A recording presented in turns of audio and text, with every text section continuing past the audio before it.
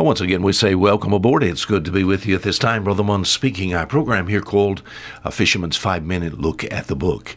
It's good to be with you by means of radio. If you ever desire to do so, to get in touch with us, if you have access to a computer, we're as close as just FOMM.org. That's just FOMM.org.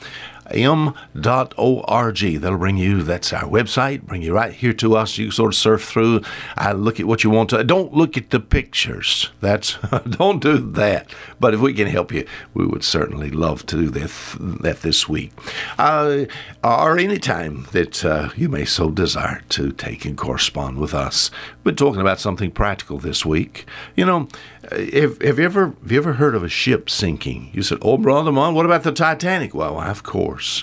Not only we think about the ocean has been open for travel for thousands of years, and you know, many a vessel can give testimony to the fact that seems like the ocean floor just pulled it down, just sucked it to the bottom, and the old ship laying on the bottom of the ocean. Why does that happen?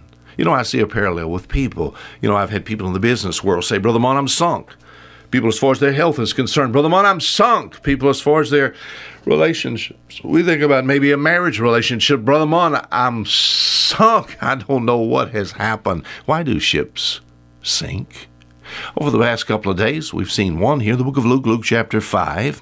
And it says here, "The Lord blessed these men with a multitude of fishes." And it says, "And they beckoned unto their partners which were in the other ship, that they would come and help them." This is Luke 5:7. And they should come and help them. So they came and filled both the ships, so that they began to sink.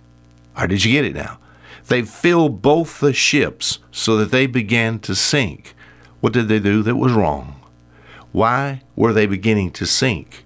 That's right. They overloaded the ship. Maybe the ship was only to carry 1,000 pounds, and they got 1,100, 1,200, 1,300. You say, what's happening? They are going to sink. Now, what about our lives? Oh, we live in an unusual world. Let me just put it this way. We live in a world, in an age that's just designed to kill us. Did you hear that? It's not like it was with Grandma and Grandpa.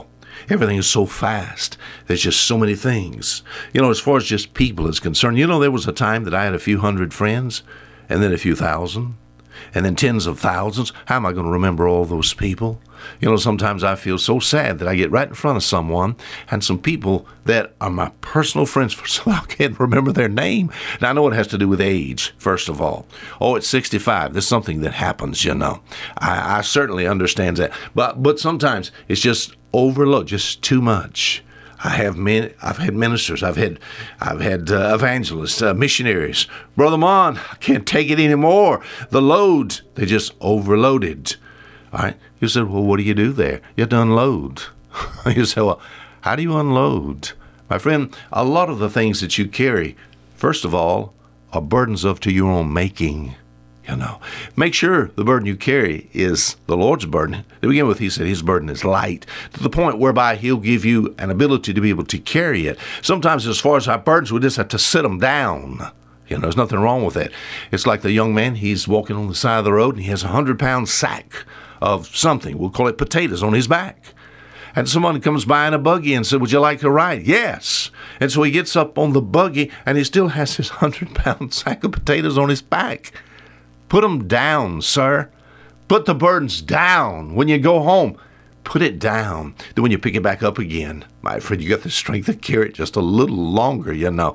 Lay it down. Sometimes not just overloading will cause us to sink, but just sometimes the overloading is just carelessness. Just not being safe, leaving the dock without proper equipment. I've had friends, and of course I've talked back and forth with them and say, "Hey, what's going on?" And they said, "Well, we're leaving, going to go out for a trip." I said, "Man, it's going to be rough." You know, they said, "You know, we heard it's going to be rough." I said, "You have pumps on this boat?" They said, "Yeah, we have one good pump." One good pump? We never would want to leave the dock without 3 or 4. What if you had a problem? One pump is not going to keep your boat from sinking. Sometimes, as far as our life is concerned, we just do things to damage our own body. Many people treat their vessel carelessly. They're just asking for trouble, you know. Some of you would never treat your car or your house or your boat like you do your body. Carelessness has caused many a person to sink. Until tomorrow, Fisher Munn saying goodbye.